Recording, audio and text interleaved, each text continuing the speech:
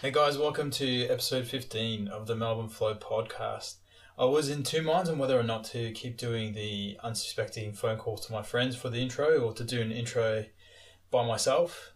And I asked my friends for their opinion, and this is the feedback they gave me. Why don't you do just an intro yourself of a quick rundown of the actual podcast? And just be like, hey guys, George from the Melbourne Flow here. Today on the show we've got Avinash, the creator, co-founder of the Sicky App, long-time friend from school, pharmacist and entrepreneur. Get into it straight by introducing himself and talking about his journey of creating the app. Like, you can just do that yourself, recording yourself on Zoom, bro. If, I don't know. It's up to you. I notice a lot of people on podcasts do that too. Don't you just love it when your work gets done for you? There you go, episode 15 of the Melbourne Flow Podcast with Avinash, the co-founder and co-creator of the Sicky App, which is an app that lets you get a sick certificate without the need to leave the comfort of your own home or bed, wherever you are when you're feeling fluey. So you pretty much log on, click a button, get a consultation with a medical professional, and then you get a brand spanking new sick certificate delivered directly to your inbox. How good is that? You don't need to surround yourself with other fluey people or wait in line at a clinic, which is painful, as we all know, especially now with what's going on around the world. So a very relevant app. Anyways, episode 15. Enjoy.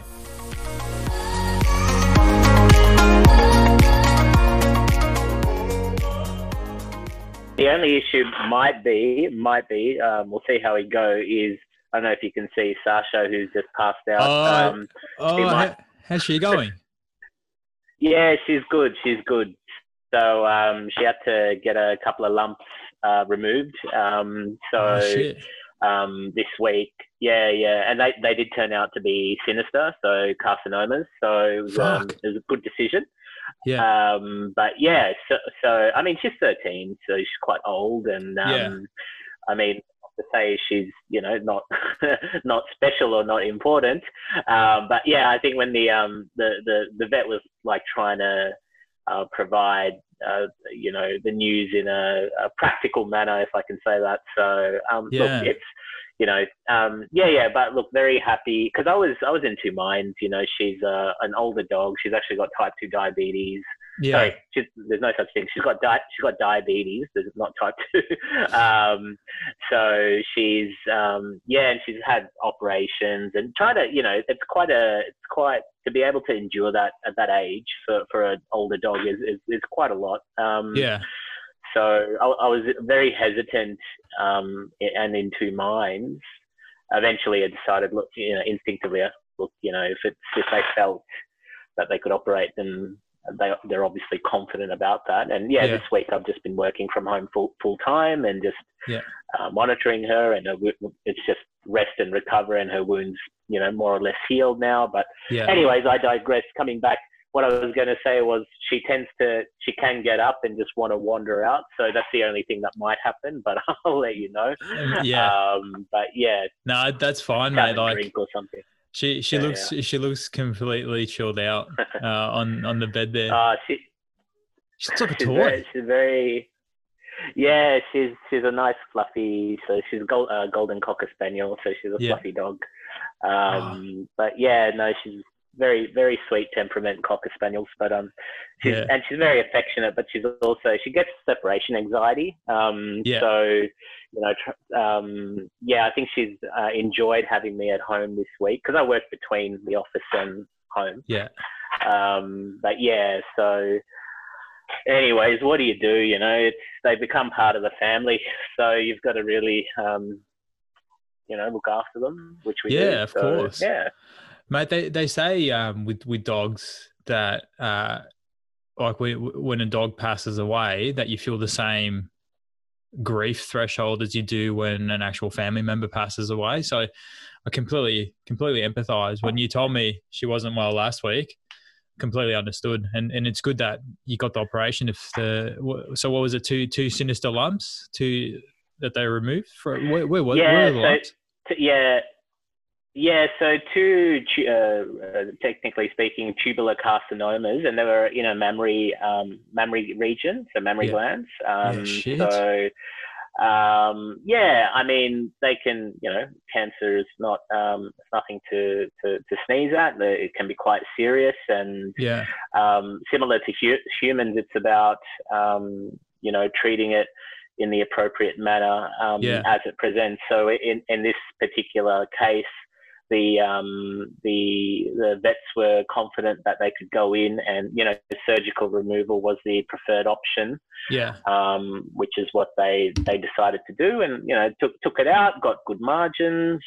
There was very little infiltration and no obvious metastases or spread.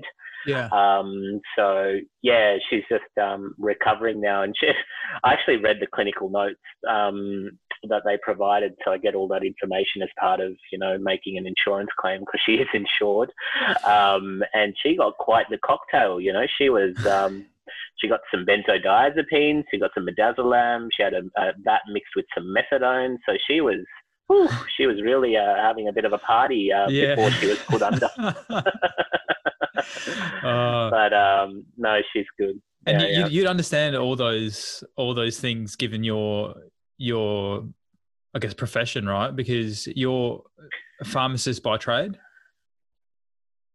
Yeah, correct. So qualified pharmacist. I have worked, across different facets of the health system, so including practicing in retail and in the hospital setting, as well as within the pharmaceutical industry and in the public sector. So definitely, I think, pharmacists are the medication experts, but you're also required to understand the clinical aspects and how medicine is used as part of the broader treatment regimen. So definitely, it makes it easier to have these conversations. But which is quite helpful. Now, so how long have you been doing pharmacy for, and how did you get into doing the app? Because what's the app? The app's an app that essentially gives you a sick certificate without needing to go to a doctor or a pharmacist, right? Yeah, correct. So Sicky is a telehealth app. So perhaps I might just briefly explain what that is before I get into the actual and I love the name Sicky. Well. So we wanted to try and pick something that would be quite catchy and memorable, and which is relatable as well. So telehealth is basically the use of telecommunication techniques to provide telemedicine, health education, and medical education over a long distance. And it leverages technology, which we're all familiar with, including, things like computers, phones, the internet, to be able to deliver all parts of a healthcare service, which may include, treatment, prevention, diagnostics, as well as curative aspects. A big part of telehealth is the utility of video conferencing, as well as having and video discussion technology, such as what we're doing right now. And that really enables individuals who, especially in Australia, which is quite a large and vast country, people that may be living in regional and remote areas who aren't able to always access or get in to see a doctor, as well as in the current environment where, people are actually quite apprehensive or nervous about wanting to travel and venture out to see a healthcare professional. So Sicky is a telehealth platform which allows individuals to connect with healthcare professionals, in this case pharmacists or our team of pharmacists, and to be able to have a consultation and receive a medical certificate for sick leave or carers leave should they need it. So that's what Sicky is. It's an innovative solution to a common problem faced by everyday Australians. And to answer your initial question, yes, I think this sort of obviously has naturally evolved from my time, having spent my time working and practicing as a pharmacist. Yeah. So the app itself would allow, I guess it's really relevant now with COVID, especially people not wanting to go in. So that's actually almost perfect. And it almost prevents you, if you've got the flu, prevents you from going into the clinic and potentially spreading it to other people inside of that clinic. But yeah, go on. Oh, no, that's right. Yeah, absolutely. I was just going to say that's absolutely correct. So individuals, right now, George, there's a lot of apprehension amongst the general public about, not wanting to catch COVID. I think, most people watch a lot of people are watching the news. They're observing what's been happening overseas. There's a lot of statistics that are getting thrown in people's faces in terms of case numbers and number of deaths, which have unfortunately occurred. So I think there is general angst in the community, which is good and bad, as long as it's it's about everything, as long as it's in moderation. So I think it's, for me as a pharmacist, I'm quite encouraged about the fact that, and there's been lots of evidence and data that's been published that have shown that people, especially this year, have taken a lot more interest in their personal health and well-being, being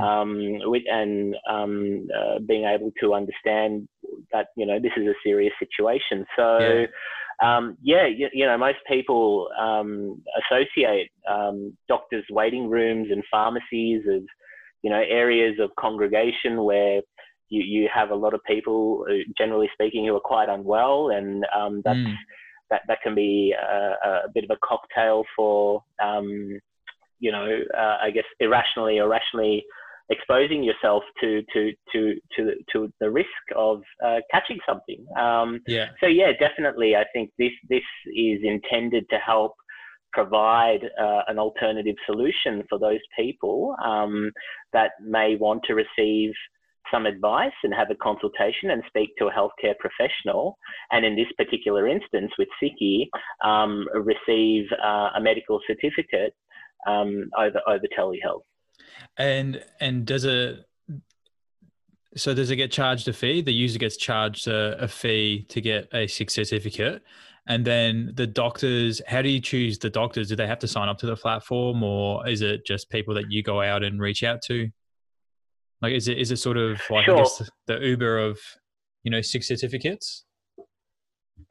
Yeah, look, that's it's one way of putting it. I think, so the way it works is, the way that Sicky works is it's exclusively a team of pharmacists that we employ. Okay. And I might just touch on the fact that a lot of people aren't actually aware that pharmacists can provide medical certificates. So with respect to that, pharmacists will only provide medical certificates for instances and for healthcare issues that you would typically go to see a pharmacist in a traditional pharmacy for. So, if you can think about the things you would typically, visit the pharmacy for, which are in the primary healthcare setting. So self-limiting episodes of migraines, headaches, upset stomachs, allergies, things like that, which are conditions which are very much in the scope of practice of a pharmacist.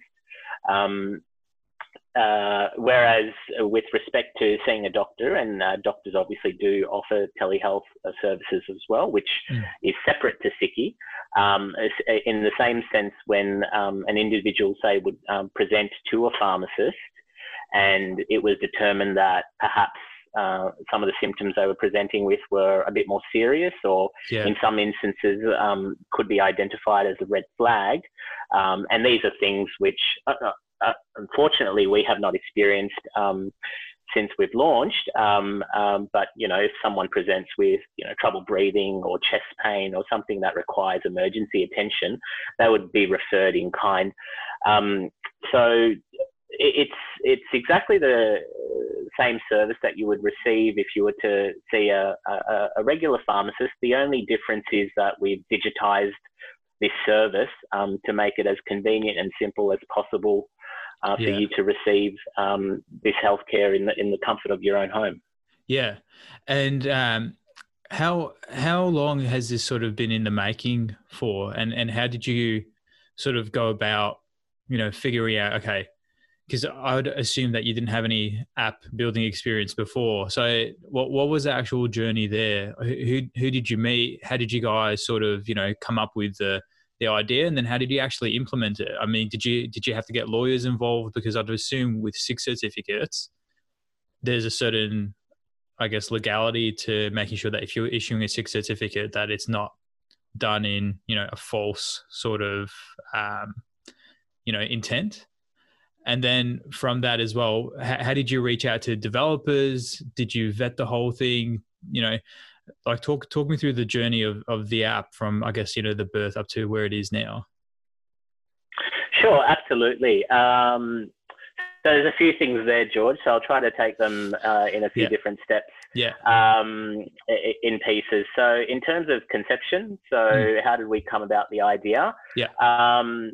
This was actually initiated from a live example, which I can provide, an actual instance where I was working, back in the days when I still donned the white smock or the white coat. Yeah. And I was managing a pharmacy in Melbourne.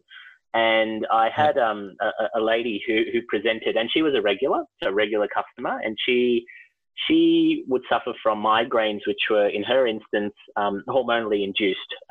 So it would be, she was very consistent. Like, I could actually pretty much predict, what time I could expect to see her on a monthly basis. And this one particular, yes.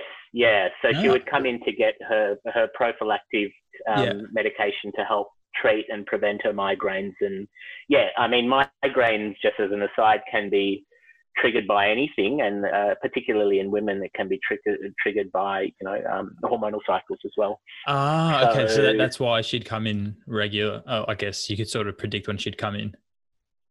Yeah, so it was a chronic condition that she suffered from, but it was which was treated with medications on a periodic basis.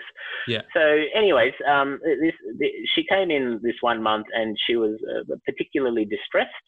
Yeah. And she came in with her her young toddler who was not really happy to be there, and which is understandable. I mean, pharmacies are not. It's not like a McDonald's playground. They're not very entertaining. So, it's a playground for adults. The kid was screaming. Yeah, that's one way of putting it. Absolutely. Yeah. So anyways, I dispensed her medication and provided her with, recommended counselling. And I didn't want to overreach, but I just felt like, I just wanted to ask how she was doing and whether she was okay. And it was at that moment that she burst into tears. And she explained to me that she just had a horror morning. She woke up with a really bad migraine, and some of the other classic symptoms of a migraine are the extreme pain or the headache, but having blurred vision, nausea and vomiting, and she had all of those, and she had to struggle to get up, get changed, drive to the pharmacy. And she'd actually called up her doctor, her regular doctor, that morning to try to get an appointment to actually, see the doctor and also get a medical certificate. And she couldn't get in to see the doctor the same day, which is quite, that's not surprising. It's quite common that when you do need to see a doctor, it can take some time. So it was at that point that I actually informed her, and I said, look, I can completely understand if you feel like crap and you clearly need to have the day. I'm more than happy to I informed her that a pharmacist can actually provide a medical certificate, and she was completely blown away. She had no idea that pharmacists could provide that service. I organised that for her. She was incredibly grateful.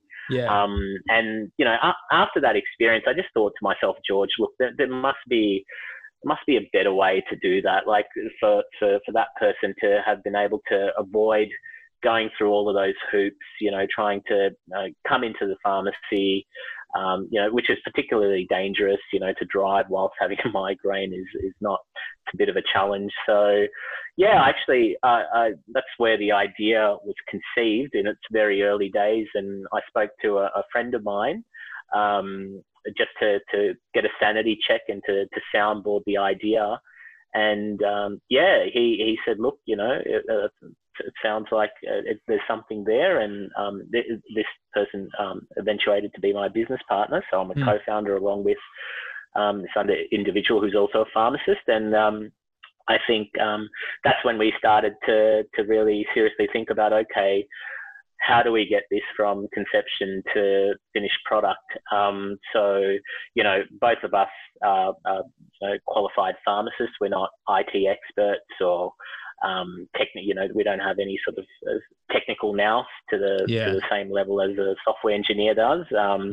So we explored our potential options in terms of either trying to find an individual and perhaps partner with them, or to perhaps contract an agency, which we ended up going with. So the agency with which we partnered with, they're called No Works. They're a Melbourne-based agency. And yeah, they've supported us and continue to support us today with respect to development of the technology and the application itself, both on the user end as well as on the pharmacist end.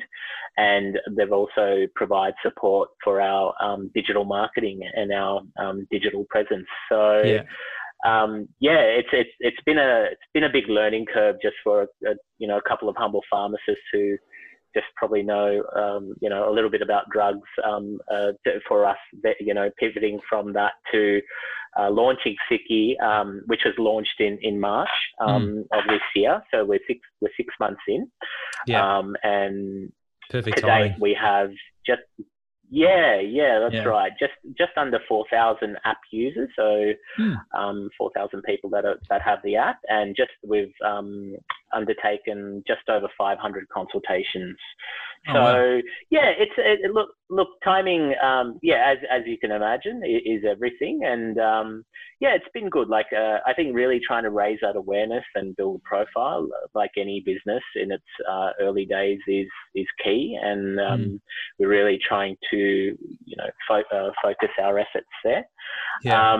And just to touch on something which you asked before, George, which I didn't answer, in terms of the price of the app for the end user. So the app, to download that, it's free. There's no cost associated.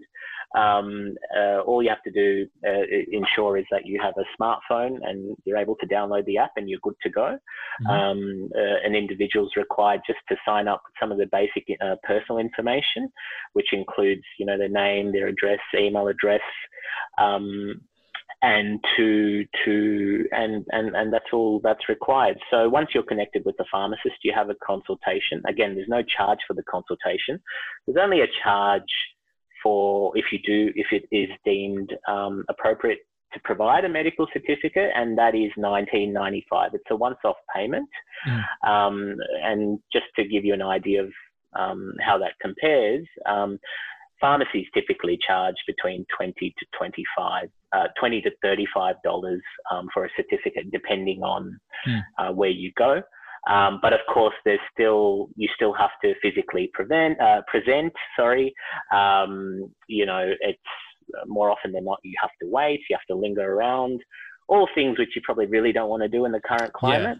So we feel that this is really competitive, not only in a price offering perspective, but also from that convenience perspective as well. Oh yeah, I was about to say, like, COVID or no COVID, I don't want to. I personally don't exactly enjoy going to a clinic or a pharmacy. With all due respect, Nashi, it's not somewhere you want to go when you're not feeling the best. And I think that's great. Like, you don't want someone with a migraine driving around either just to go get a sick certificate. Do you know what I mean? If you're waking up and you feel pretty shit, to be able to sort of just turn over in bed and click a few buttons and get a sick certificate and know that that's sorted is extremely convenient.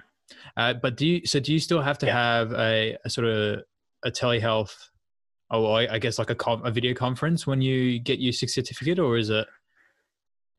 Absolutely. Yeah. So that sort of ties into what you were mentioning before about ensuring the integrity of these consultations. Pharmacists under the Fair Work Act are able to provide medical certificates, and there are guidelines which are prescribed by professional bodies in the industry about what's required. So a thorough consultation is required to occur, which happens over video conference. So the pharmacist will ask you, a series of questions with respect to, what you're presenting with, the symptoms you have, whether you experience these symptoms often, really undertake a thorough history, again, as they would in a retail setting, to really, and then to come to a determination as to whether it's appropriate, not only to issue a medical certificate, but to provide you with some solid recommendations. So all of that, the app has been built to really accommodate and ensure that a thorough consultation does occur. This is, and I just want to stress, if there are instances in which pharmacists deem it to be not appropriate to issue a medical certificate, whether it be a lack of information that's provided, or information that's provided that is inconsistent, or even information that may warrant a patient that's presented to seek further referral, i.e. go to a doctor, the pharmacists are in that position to make those decisions. So it's very much within the prescribed guidelines and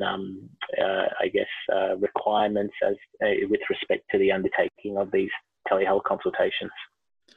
Man, that's I don't know. I feel like that's awesome in terms of, like, for me personally, if I was feeling under the weather, I would much prefer to just, be at home to sort of do that rather than get in the car, go to the pharmacy, or go to the clinic, wait in line. Does it give you an appointment, or is it just sort of you click it and you wait? Yeah, no. So the team at Sicky are available 24 hours a day, 7 days a week, 365 days a year. There's no queues. There's no waiting in lines. It's as simple as downloading the app, filling out your details, and whenever you need to use it, just clicking connect. And within moments, you're connected to one of the team members. So it's just that simple and convenient, and it's risk-free, it's safe. Again, all of the things that you want to be, and allowing you to still receive that, a continuity of care. As you require it, because there are actually, George, like we touched on earlier, there's a lot of people that have neglected their health, or have been very apprehensive just about seeing their doctors and going to the pharmacy. So again, this provides that avenue for you to receive that care. And is that because the pharmacists is it just sort of because you've got such a large team of pharmacists, it's whoever picks up the patient first gets that patient? Yeah, that's right. So on our side, it's a centralized system. So we've got pharmacists who take it in turns, who are on shifts, if you like, depending on, if there's surge capacity required, we might have a couple of pharmacists on. Generally, it's one who's available at all times. They could be working from a couple different locations depending on who's on at any given time.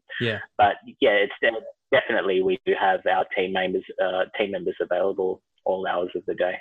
Man, that's great. That's absolutely fantastic. And how long did it take you to actually get the first run of the app from, I guess, conception to actual launch? Yeah, so we met together and I guess initiated the project of development. I'd say last August or September thereabouts. So it's just been on 12 months. Yeah. So from August last year to March, what's that about? Just around 6 months to really go through iterations of development. There's a lot of testing that was involved as well, to iron out bugs, as well as to ensure that we could our launch from a marketing perspective was targeted. Launching in March was earlier this year was right in the middle of right at the beginning of the pandemic. So it's been good and it's been bad. Good in the sense that, like, yes, it's very relevant.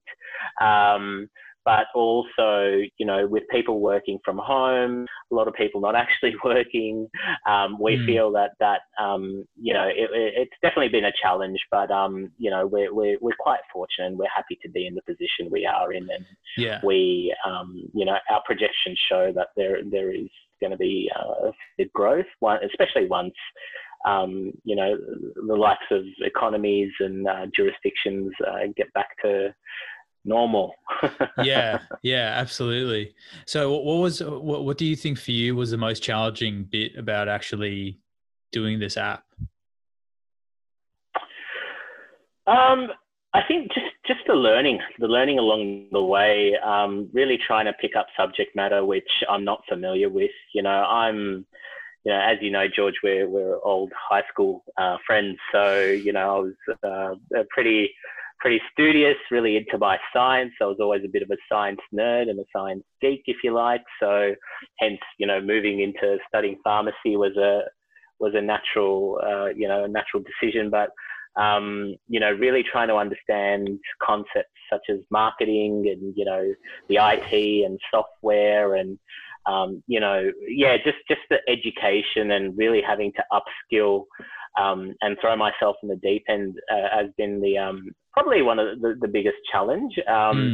But it goes both ways, right? Like, I'm someone who's constantly open to learning new things and trying to throw myself in the deep end. And it's quite exciting being part of launching a startup. It's very challenging, and it can be scary. I think doing it with a partner or another individual to help, share that journey as well as provide a different perspective has been very, very heartening, and a good support network as well. So, yeah, it's just a lot of fun. It's a lot of learnings, though, for sure. Yeah. For sure. Oh, mate, absolutely. I mean, even so, I sort of find that, let's say you're getting someone to do your marketing, right? And even though you're not doing the marketing yourself, if you're paying someone to do something, you need to understand what they're delivering so you can actually make that assessment of whether or not the quality is good enough, worth what you're paying and that sort of thing. So I completely understand when it comes to picking up things that you're not exactly a subject matter expert on. But I guess you just need to learn it up to a degree where you understand it enough to make an assessment on it, right? Yeah, absolutely. I guess it depends on how neurotic you are and how much you need to know. I totally agree, George. I think you don't need a degree in it or anything like that. A lot of it you can learn on the go. But yeah, absolutely. Learning the sort of the nitty gritty and the tricks and even basic concepts like, search engine optimization, as well as, digital marketing versus traditional marketing. And, I've just been reading lots of articles, as well as, I've been leveraging the expertise of the team. But I think it's trying to take an idea in your head or a concept of, and how you see it, and trying to translate and, trying to explain that and try to translate that to someone else, and trying to realize that, which is the challenge. And a lot of that comes down to, I guess, basic communication as well, and trying to ensure that, there's alignment there. So for sure, I agree. Like I consider myself a bit of a generalist. I prefer to know a little about a lot as opposed to a lot about a little. I think that's one of the ways that you can differentiate, where you sit. Yeah. So for sure, it's been fun. It's been fun, and I feel like the more I learn, the more I know, the more I learn and uncover. Very quickly realize there's so much more that I don't know. So it's Yeah. sometimes you can feel like you're spinning your wheels a bit, but no, it's a lot of fun. It's a lot of fun. Yeah. So I guess how big's the team from the development team? So you've got 500 pharmacists on board, right? No. So we've undertaken just over 500 consultations. Oh, okay. Sorry, I thought you had 500 pharmacists. I was going to say that's huge already, mate. Oh, jeez. No. So it's our internal team. So we've got a team of about four or five pharmacists, which are sufficient for now. And depending on, hopefully, growing, that will grow as well. And I mean, at this stage, we haven't thought too far down the track about what the second or third tier of this might look like, but we've got some ideas. Right now, it's a very centralized business model. It's just been run by my partner and I, and we have our team. But there's no reason why this couldn't have broader applications, and potentially could be decentralized where individual pharmacies are using that. But those are very much growth ideas for down the track. So right now we're just really focusing on the immediate, which is establishing ourselves, getting our name out there, getting ourselves in people's faces. From all the consultations we've had, and hopefully, if anyone's interested after this podcast, is just to ensure that there's no misgivings about the proficiency and the legitimacy of our offering. We've got a 5-star rating on our app store. We've got lots of positive feedback. We're gaining followers, and it's really heartening to know that we've introduced something which is adding value and not taking away, or not perceived to be a gimmick, which we definitely are not. So Oh, that's awesome, man. Now your friend that had the migraines, is she on the app now? Look, I don't know. I don't think so. So that was definitely from look, no, I haven't called her up or hunted her down, because that might be going a bit too far. But it's really interesting. It's really interesting, like telehealth in itself and using apps. It's a very it's really dependent upon the people that are technology savvy, if you like. So our generation, millennials, and young professionals, adults, people, anyone that would use Facebook or Uber off their phone probably would be a potential client or customer that might use Sicky. But definitely telehealth is still, it's been around for a long time, but it's more prevalent now because of the current circumstances. But definitely, George, I think I'd struggle. I've just recently been able to convert my mum from her ever reliable Nokia to an iPhone. I think that was quite a journey. So getting her to move from that to using a telehealth app, I think would be quite a challenge. So I think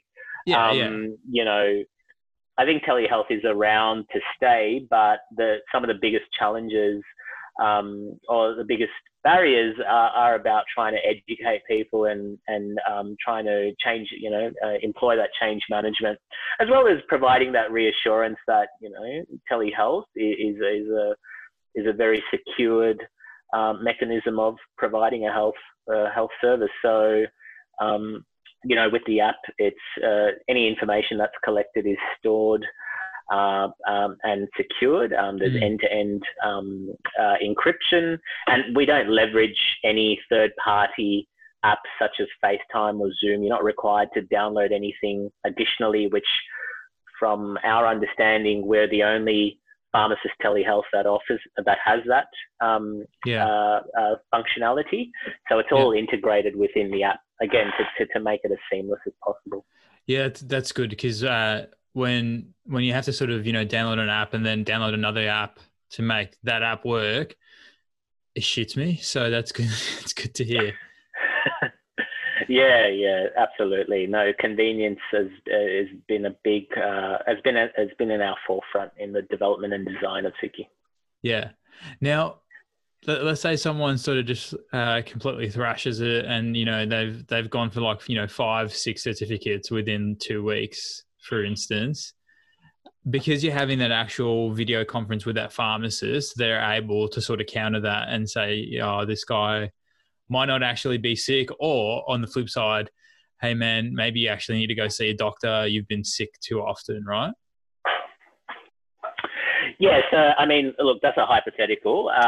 So in that instance, again, George, it would be no different to say in I guess the steps that would be taken in a traditional pharmacy setting, a brick and mortar store. So if there was someone who was presenting quite frequently, I'd say every couple of days, I think there'd be a point very early on where a pharmacist would intervene and strongly suggest that the individual see a doctor, especially if they've been presenting for the same thing. So, I don't believe we'd let it get to 5 or 6 certificates within a fortnight.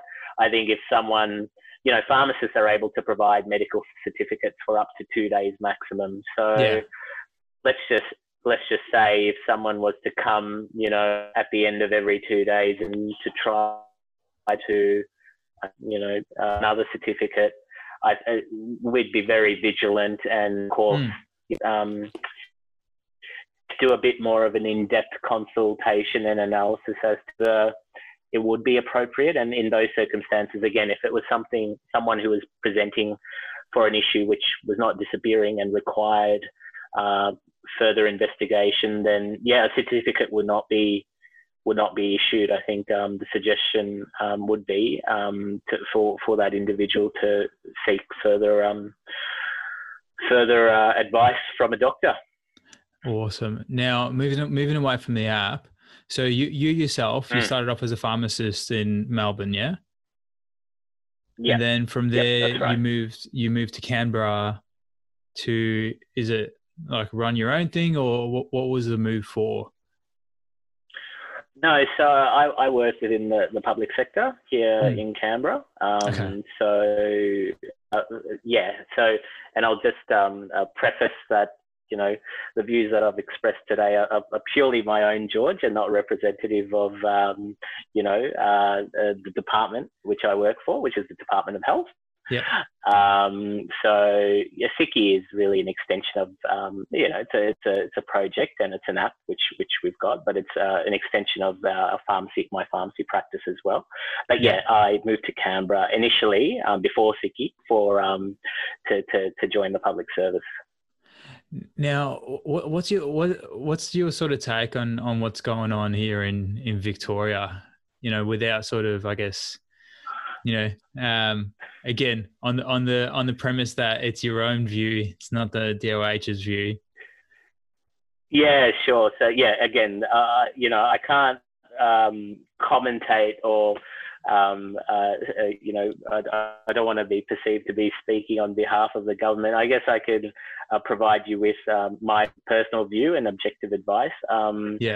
Objective opinion. Look, I think Victoria's it's been quite a challenge. Going through lockdown is not easy. I think dealing with a virus like this it's unprecedented. I know we've heard that word so much this year, but we've truly been learning as we've been going along. From I guess local instances of cases as well as at taking a look at what's happening overseas. So I think I really feel for my fellow Victorians, being someone who's born and raised in Melbourne, and it's my home city. I've got a lot of family and friends who are there, and I follow the news quite regularly, Dan's updates. Look, I think Victoria, are doing it as well as they could, given the circumstances that they've faced, really. So, I think it's, it's a virus it's an invisible enemy, and trying to combat that is, it's reliant upon a myriad of factors. And from a public health perspective, I think, a lot of the interventions that have been that have been spoken about are very important. Such as personal hygiene, and in Victoria wearing masks, as well as social distancing, and things like that. So it's a funny one, man, because when the thing first started, when COVID first started, and the government started giving out advice on how to wash your hands and how to cover your mouth when you cough and sneeze, I was just sort of taken back by it. I thought that was common sense, to wash your hands thoroughly after you use the bathroom before you eat.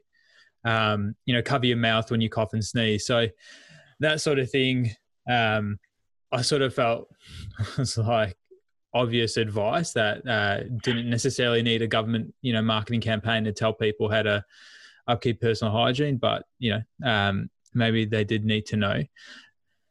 But on the front of the go on. Yeah, I was just going to say, I guess you can never really overeducate. I suppose, George. And it's not only about whether it's obvious. I agree. You'd like to hope that most people would consider personal hygiene something that's important and would practice on a day-to-day perspective. But I think it's again just about really drilling in the messages, and sometimes you do that through repetition. And I think there's also some, Australia is a multicultural country. Like, we've got people of different faiths and backgrounds, and it might be just about trying to disseminate that message and communicate that thoroughly through those respective avenues, which can be quite challenging, as well as trying to accommodate for other that's true. Segments, other segments of the audience. Yeah, that's true. Because I remember there was a bit of backlash on one of the campaigns that came out, because I think it was translated into Arabic, but then a bunch of native Arabic speakers were like, "This is all translated incorrectly. It doesn't make sense." So I appreciate on that front. But I want to ask you a question about the virus itself and making a vaccine for it, right? And okay, sure. So a flu vaccine, like your sort of traditional flu vaccine, correct me if I'm wrong, so that sort of injects antibodies into you, right? And is that based on the flu, based on modeling of the flu in Europe, right? And then we do our vaccine based off what's happened in Europe, 6 months ago. But how does that differ from what we're trying to do with the COVID vaccine? Yeah, so in essence, at a very high level, a vaccine is about injecting an individual with a non-virulent form, so a non-live form, if you like. In some instances, it can be live, but just dulled down or muted down in terms of its effectiveness to try to get your body to build antibodies against the virus itself. So it's about, very simply, trying to get the virus in a non-harmful way, so your body can build its own defense mechanisms, so it can cope and it can engage should it need to, if you're confronted or if you do catch the actual virus itself. So to the point where you don't experience any of the symptoms because you're protected. And look, I'm no immunologist or virologist, George, so I'm just a humble pharmacist. But yeah, in terms of how that differs from your seasonal flu versus the virus itself, that comes down to, and I don't know if you'd want me to get into it, but I guess the really technical scientific getting into the details of different classes of viruses and how they behave and how they attack the immune system. This SARS COVID-2 has been known to this is quite prominent in terms of attacking the lungs. SARS is short for a severe acute respiratory syndrome. So really it's people. This just happens to be a lot more contagious.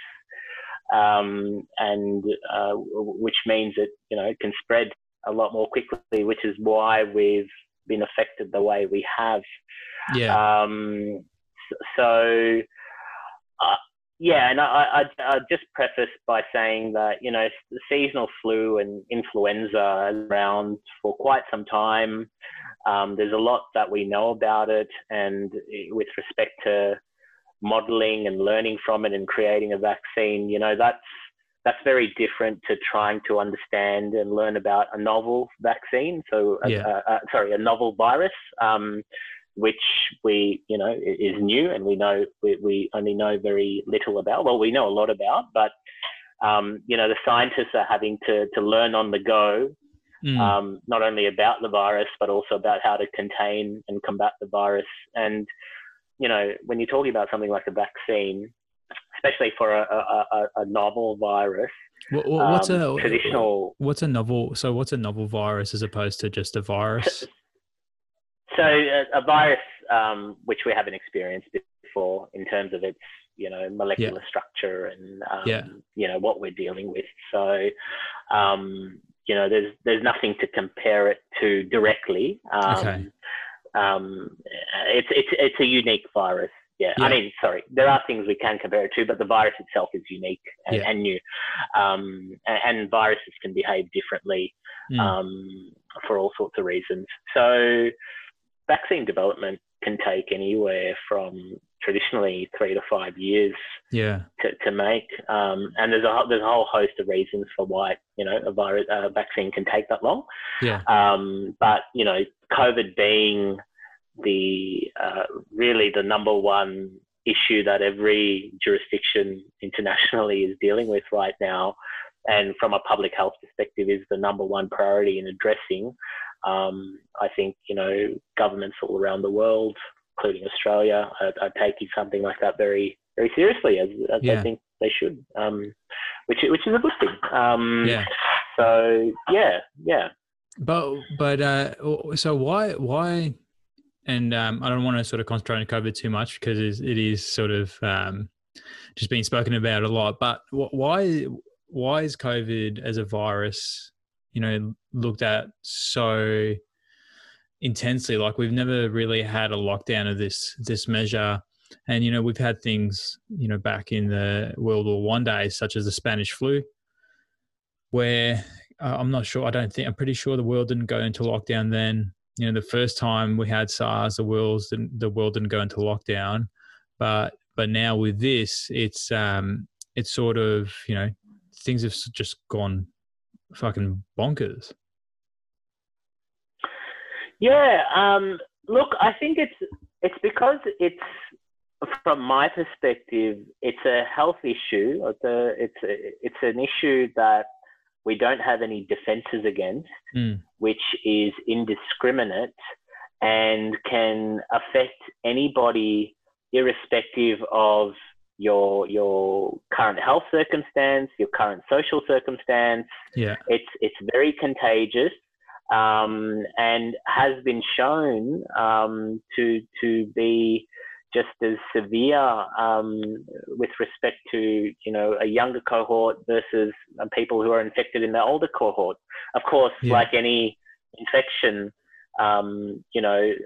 if you have any of these what's called concomitant factors or risk factors, in terms of if you've got any other sort of health conditions, or if you're otherwise not 100%, I mean, this virus only adds to that.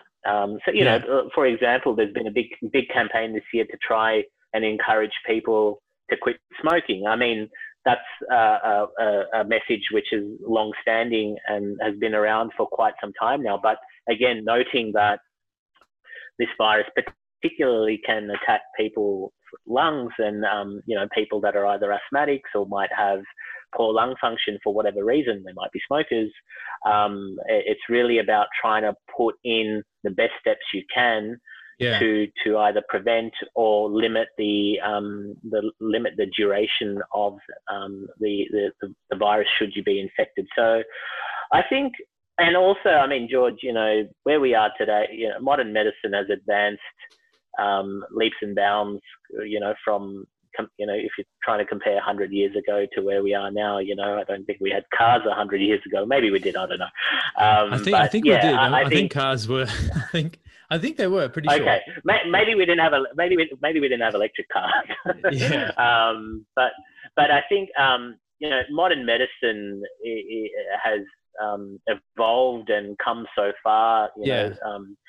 Through human understanding of anatomy and, you know, being able to develop therapies which are really innovative and able to treat conditions and which we haven't been able to in the past. And likewise, I think health education and health literacy has come a long way as well. So those are good things. You know, that sort of demonstrates that there's been advance and progress. In terms of, you know, I guess comparing it to other viruses, again, like viruses are so unique. I think, you know, some can, just as much as they're virulent and contagious, can lose their virulence as well. And again, understanding completely what, you know, why that occurs is difficult. But yeah, those are some of the factors that, you know, you can, I guess, attribute to that. Yeah, see, for me, it's just it's a weird one, and I'm not making a comment about whether it is as severe or more severe or less severe than what's sort of being perpetrated through either media or alternative media. It just looks like I know in France they've got about 7,000 to 9,000 cases a day, but the death rate has remained constant, even though the infection rate's gone up. So if you look at it on a graph, it's like the infection rate goes that way, but then the death rate just stays like that, right? So from that perspective, you know, it sort of just goes to show in terms of associating lockdown measures with how infectious this virus is or how deadly it is. It just goes to show how little, almost I feel like everyone at any level really knows about this thing. And not to mention the vaccine that did come out of Oxford ended up causing side effects. But then I've heard things about vaccines coming out of China, which they've been using, being completely fine. But again, you know, you don't know what to believe on that front, especially, you know, such as someone like myself. Like I'm not a pharmacist, I'm not an immunologist, I'm not a virologist. I wouldn't know. So I just sort of, you know, take in the information as it comes, and it just, from my personal perspective, it just goes to show how little we know about this thing. But in terms of the way Victoria's reacted to the lockdown, I think from an economic perspective, it could have been handled better. There could have been opportunities for a lot of retail businesses to digitize, potentially have some sort of government subsidy to move those, you know, those businesses online, and repurpose staff from being, you know, shop front facing to pick, packing, delivery. But anyways, just what I'm trying to get at is I just don't think we know enough about this thing to make a call about it with 100% degree of certainty. Yeah, look, I think that's a fair perspective, George. I guess it's just, and I really don't envy the people that have to be, you know, who are in the positions to be making such decisions. They're very heavy decisions. You're right. I think there's so much we don't know, and I think I think, I don't know if inaction is an option. But yeah, No. I for sure. I think it's hard to compare jurisdictions, international countries against each other because they're so individual and unique, and whatever public health advice they're receiving is very much specific and tailored to their circumstances. Yeah. It's just a very, very unfortunate situation for lots of different reasons. And yeah, absolutely. It's about, I think, as you say, there's a lot of information out there, but I'd encourage you to definitely follow and receive, and anyone to receive their information through official channels. So, from your respective jurisdictions, as well as, if you're ever in doubt about any health information, contacting your local doctors, or coming and speaking to a friendly pharmacist at the team at Sicky. You could do that as well. So, yeah. Spot on. Yeah. Now, Nashi, I want to ask you a question away from all that. Now, I've got a question around antibiotics, right? Okay. So, in the sports that I participated in pre-COVID, right, it's a lot of sort of body-on-body contact, and then Is that dominance jiu-jitsu? I can see your gi in the background. Yes. Is that the... That's that's it. So, I remember there was a stage where almost every time I got a cut, I would cop an infection.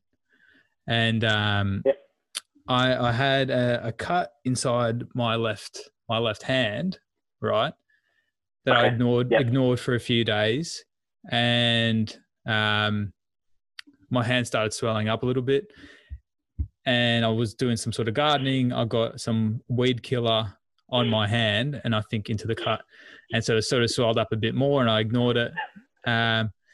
Then I finally went to the hospital, and they chucked me on the IV drip straight away. I had to take 2 weeks off work. I had to go to the hospital every day to get antibiotics directly into me, because it turned out I had golden staph in my hand. Wow. Right.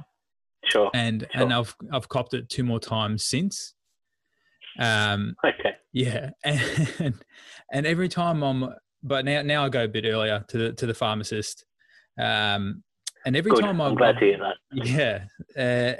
So every time I've gone though, and I've been on the round of antibiotics, I sort of feel like my mood changes. I sort of feel like I'm a bit sluggish. I'm not as peppy. I'm not as happy when I'm on the antibiotics. And even once I finish that round, I'm sort of, for the next couple of days, still feeling a bit sluggish, still feeling a bit like I don't know, just not myself, right?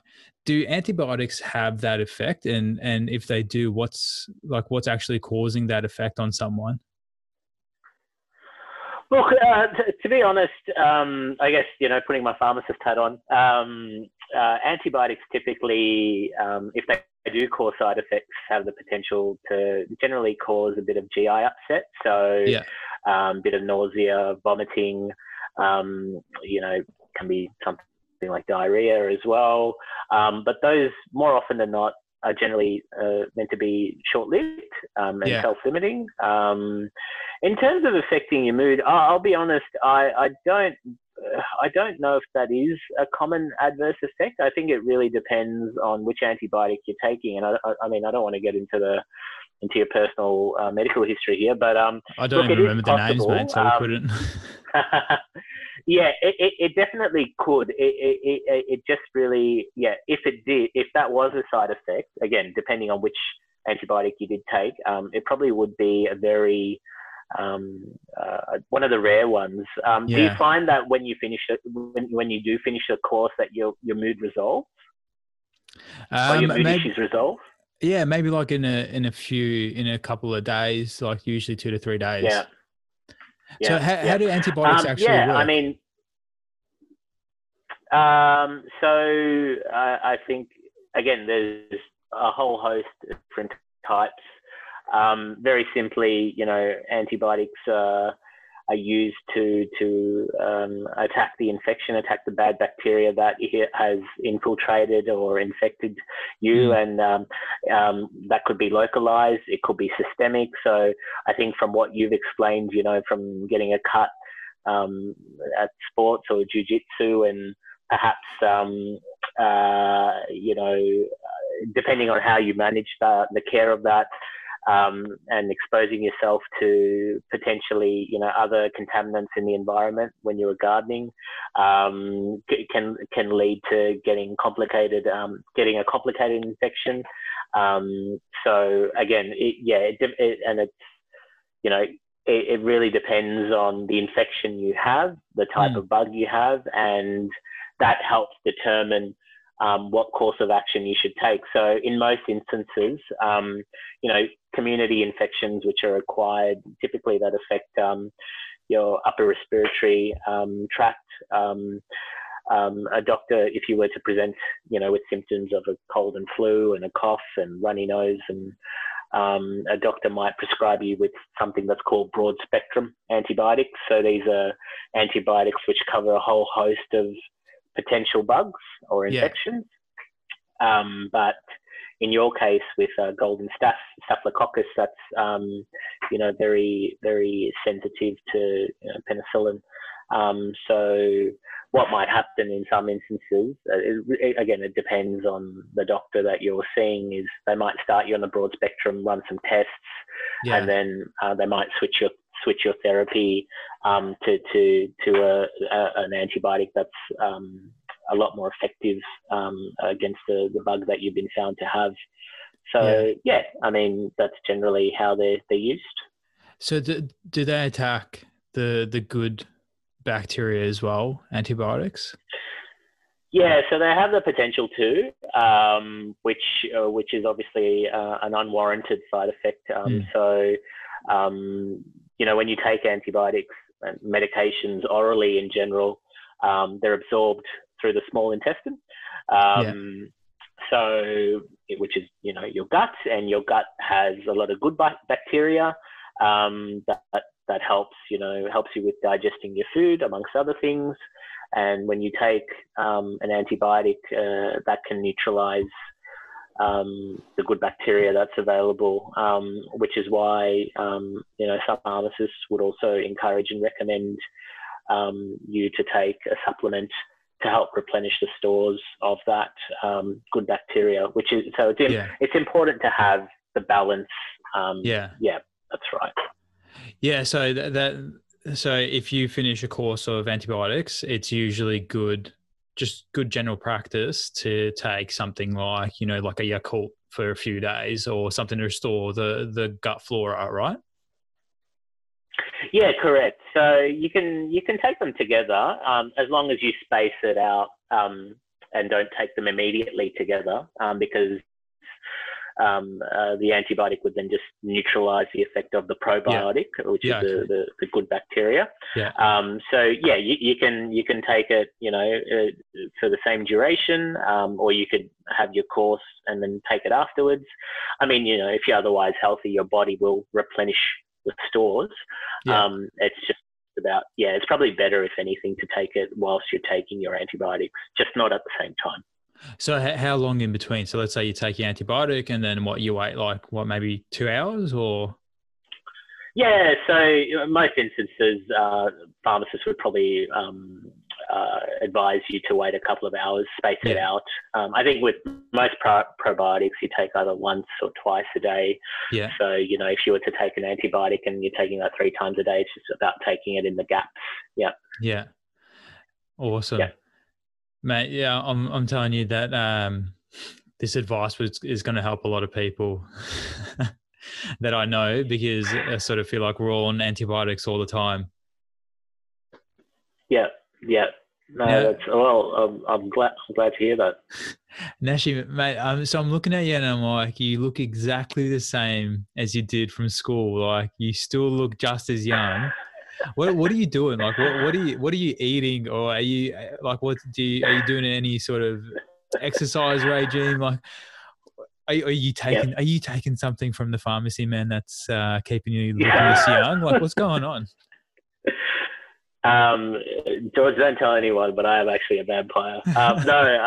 Look, thank you. I'm very flattered, George. Look, I've done nothing too different. I guess I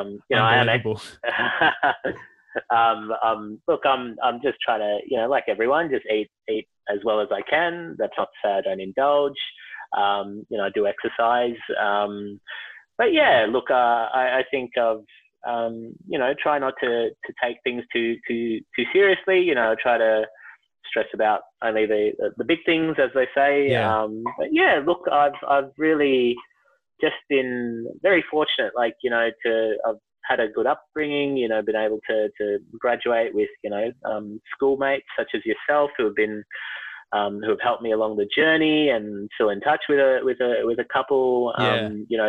Humor is a big deal for me. So as you know, our mutual friend, Christopher Giordano, he's someone who gives me a lot of laughs a lot of the time. So that's important. But yeah, just having those support networks, and just taking it easy, George. That's what I try to do. I don't use any product or any moisturizer. Or look, I guess I'm fortunate up until now. But look, I am Indian, so I've heard there's a bit of a dramatic switch. So it's not gradual. So I think I'll look young until I'm in my mid 40s or maybe early 40s, and then as soon as I tick over, I'll look like I'm 70 straight away. So I think enjoy it while you can. Don't feel don't feel too jealous, George. That's it. Well, what's the exercise sort of that you're trying to commit to? So I'm an avid swimmer, which is something I can't actually do right now.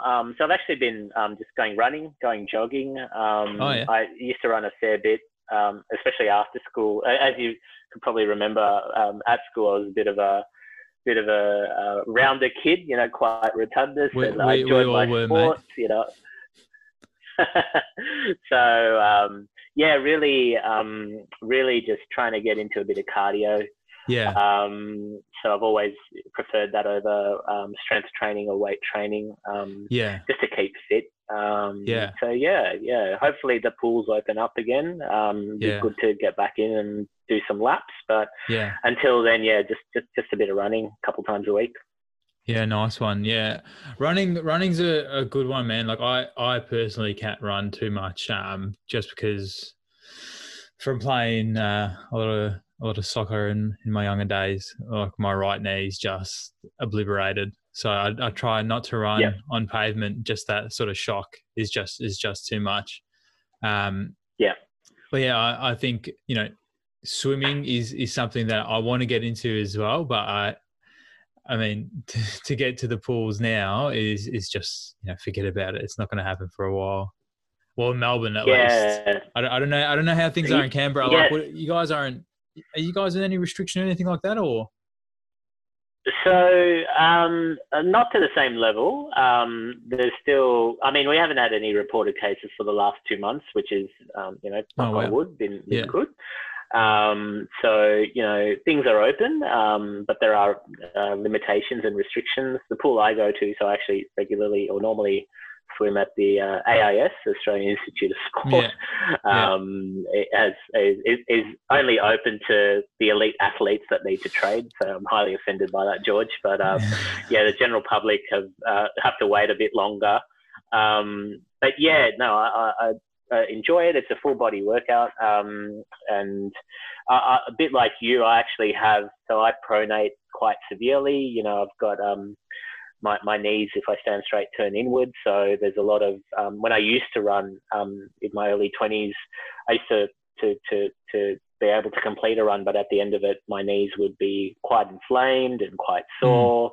Recovery would take longer. So my GP actually recommended that I try, if I was interested in continuing cardio, which obviously I was, just to try something which is low impact. So but I guess compared to last time, I'm being a bit more careful and, just about getting the right shoes and, making sure you don't overdo it and don't go too hard too early. Knock on wood, up until now, I've been able to cope and manage, and hopefully, it's really good. I think, physical activity, which again is so important, not just for your physical well-being, but for your mental well-being as well. I definitely can feel the difference when I've exercise versus when I haven't. Yeah. In terms of your mood, your sleep, your energy. So for sure, as well as, of course, you know, the physical benefits of making sure you have a consistent weight and whatnot. Yeah. Now, Nashi, on that, mate, are there any sort of over-the-counter drugs that you'd recommend? Not in a official sense, but for things to sort of, you know, for athletes, right, to sort of widen your blood vessels so you're getting more blood flow while you're training.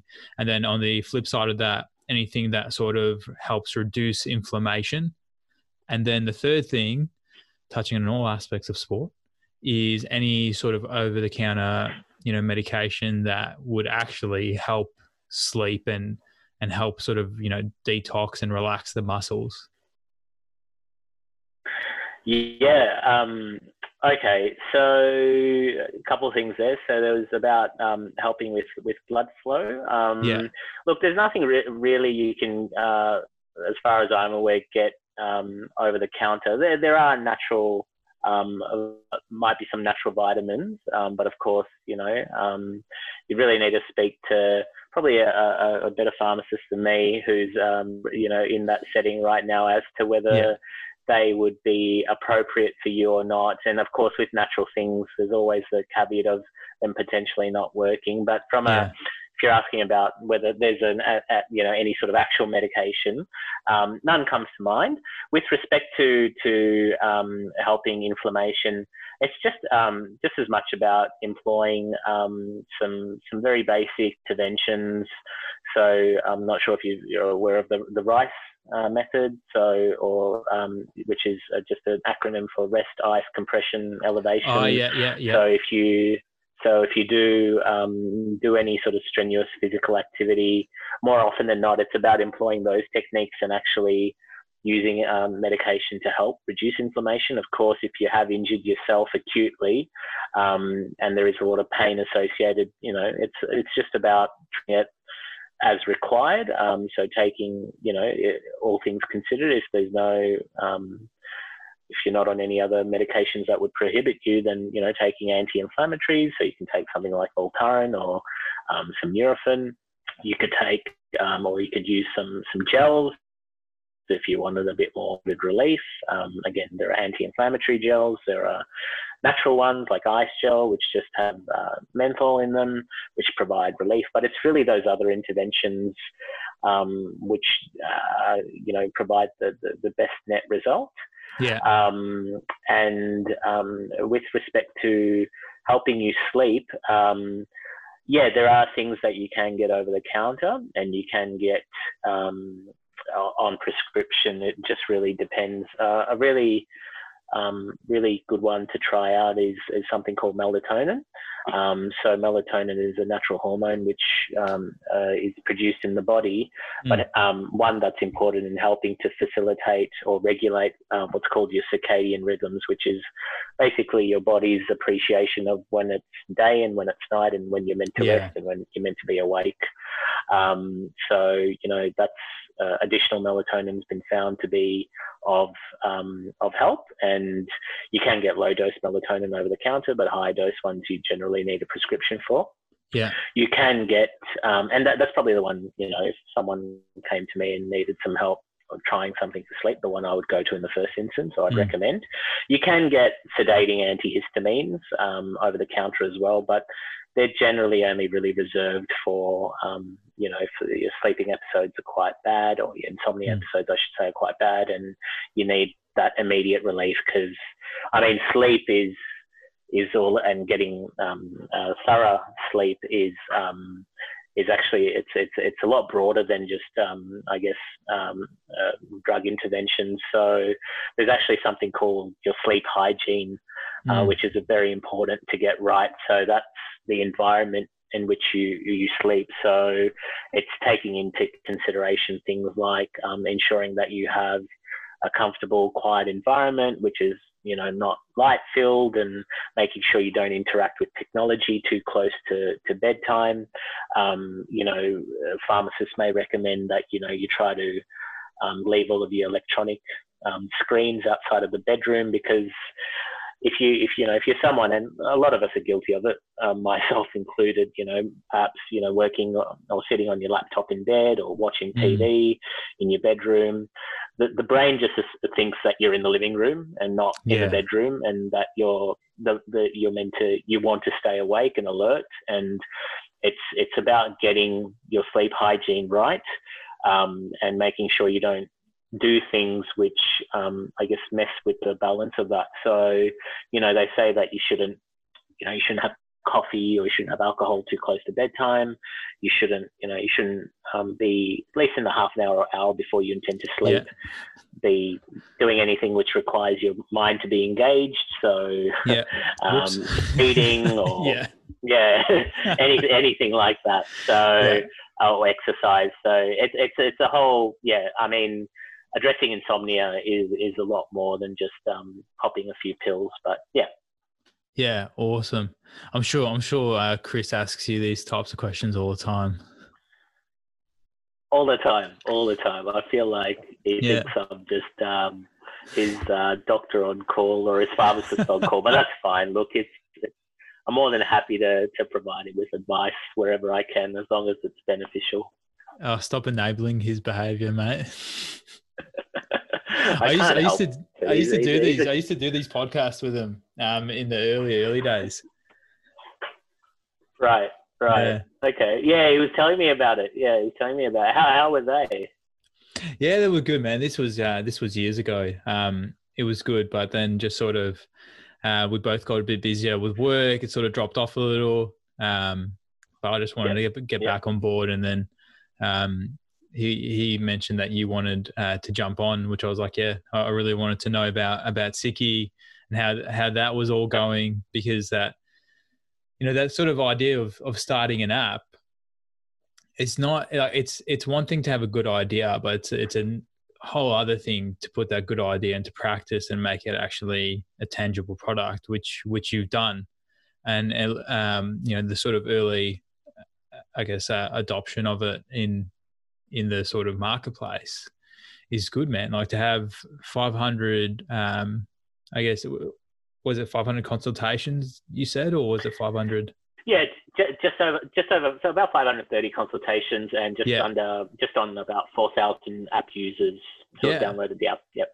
Yeah, man. Like you're running just under 100 consultations a month so far, and that's awesome. So, mate, excited to sort of see where it goes for you, and hopefully it's something that is used broadly, because I'm definitely an advocate of convenience, but also if I don't need to go to the GP or the pharmacist when I'm feeling a bit ill, mate, that to me is a massive benefit. Yeah, look, very much appreciate your sentiments there. That's for sure. I think, COVID or no COVID, we're definitely here to stay. And we feel that, we do provide an alternative digital solution for people that, want to still ensure that their health, that they can look after their health, and of course, but also do that in a convenient, timely, risk-free and safe manner, which they can definitely do if they need to speak to a pharmacist and get a medical certificate through the likes of Sicky. Awesome. And we're excited about our future growth moving forward. Yep. Awesome. Nashi, I'm not going to keep you too much longer, mate. Thanks so much for jumping on.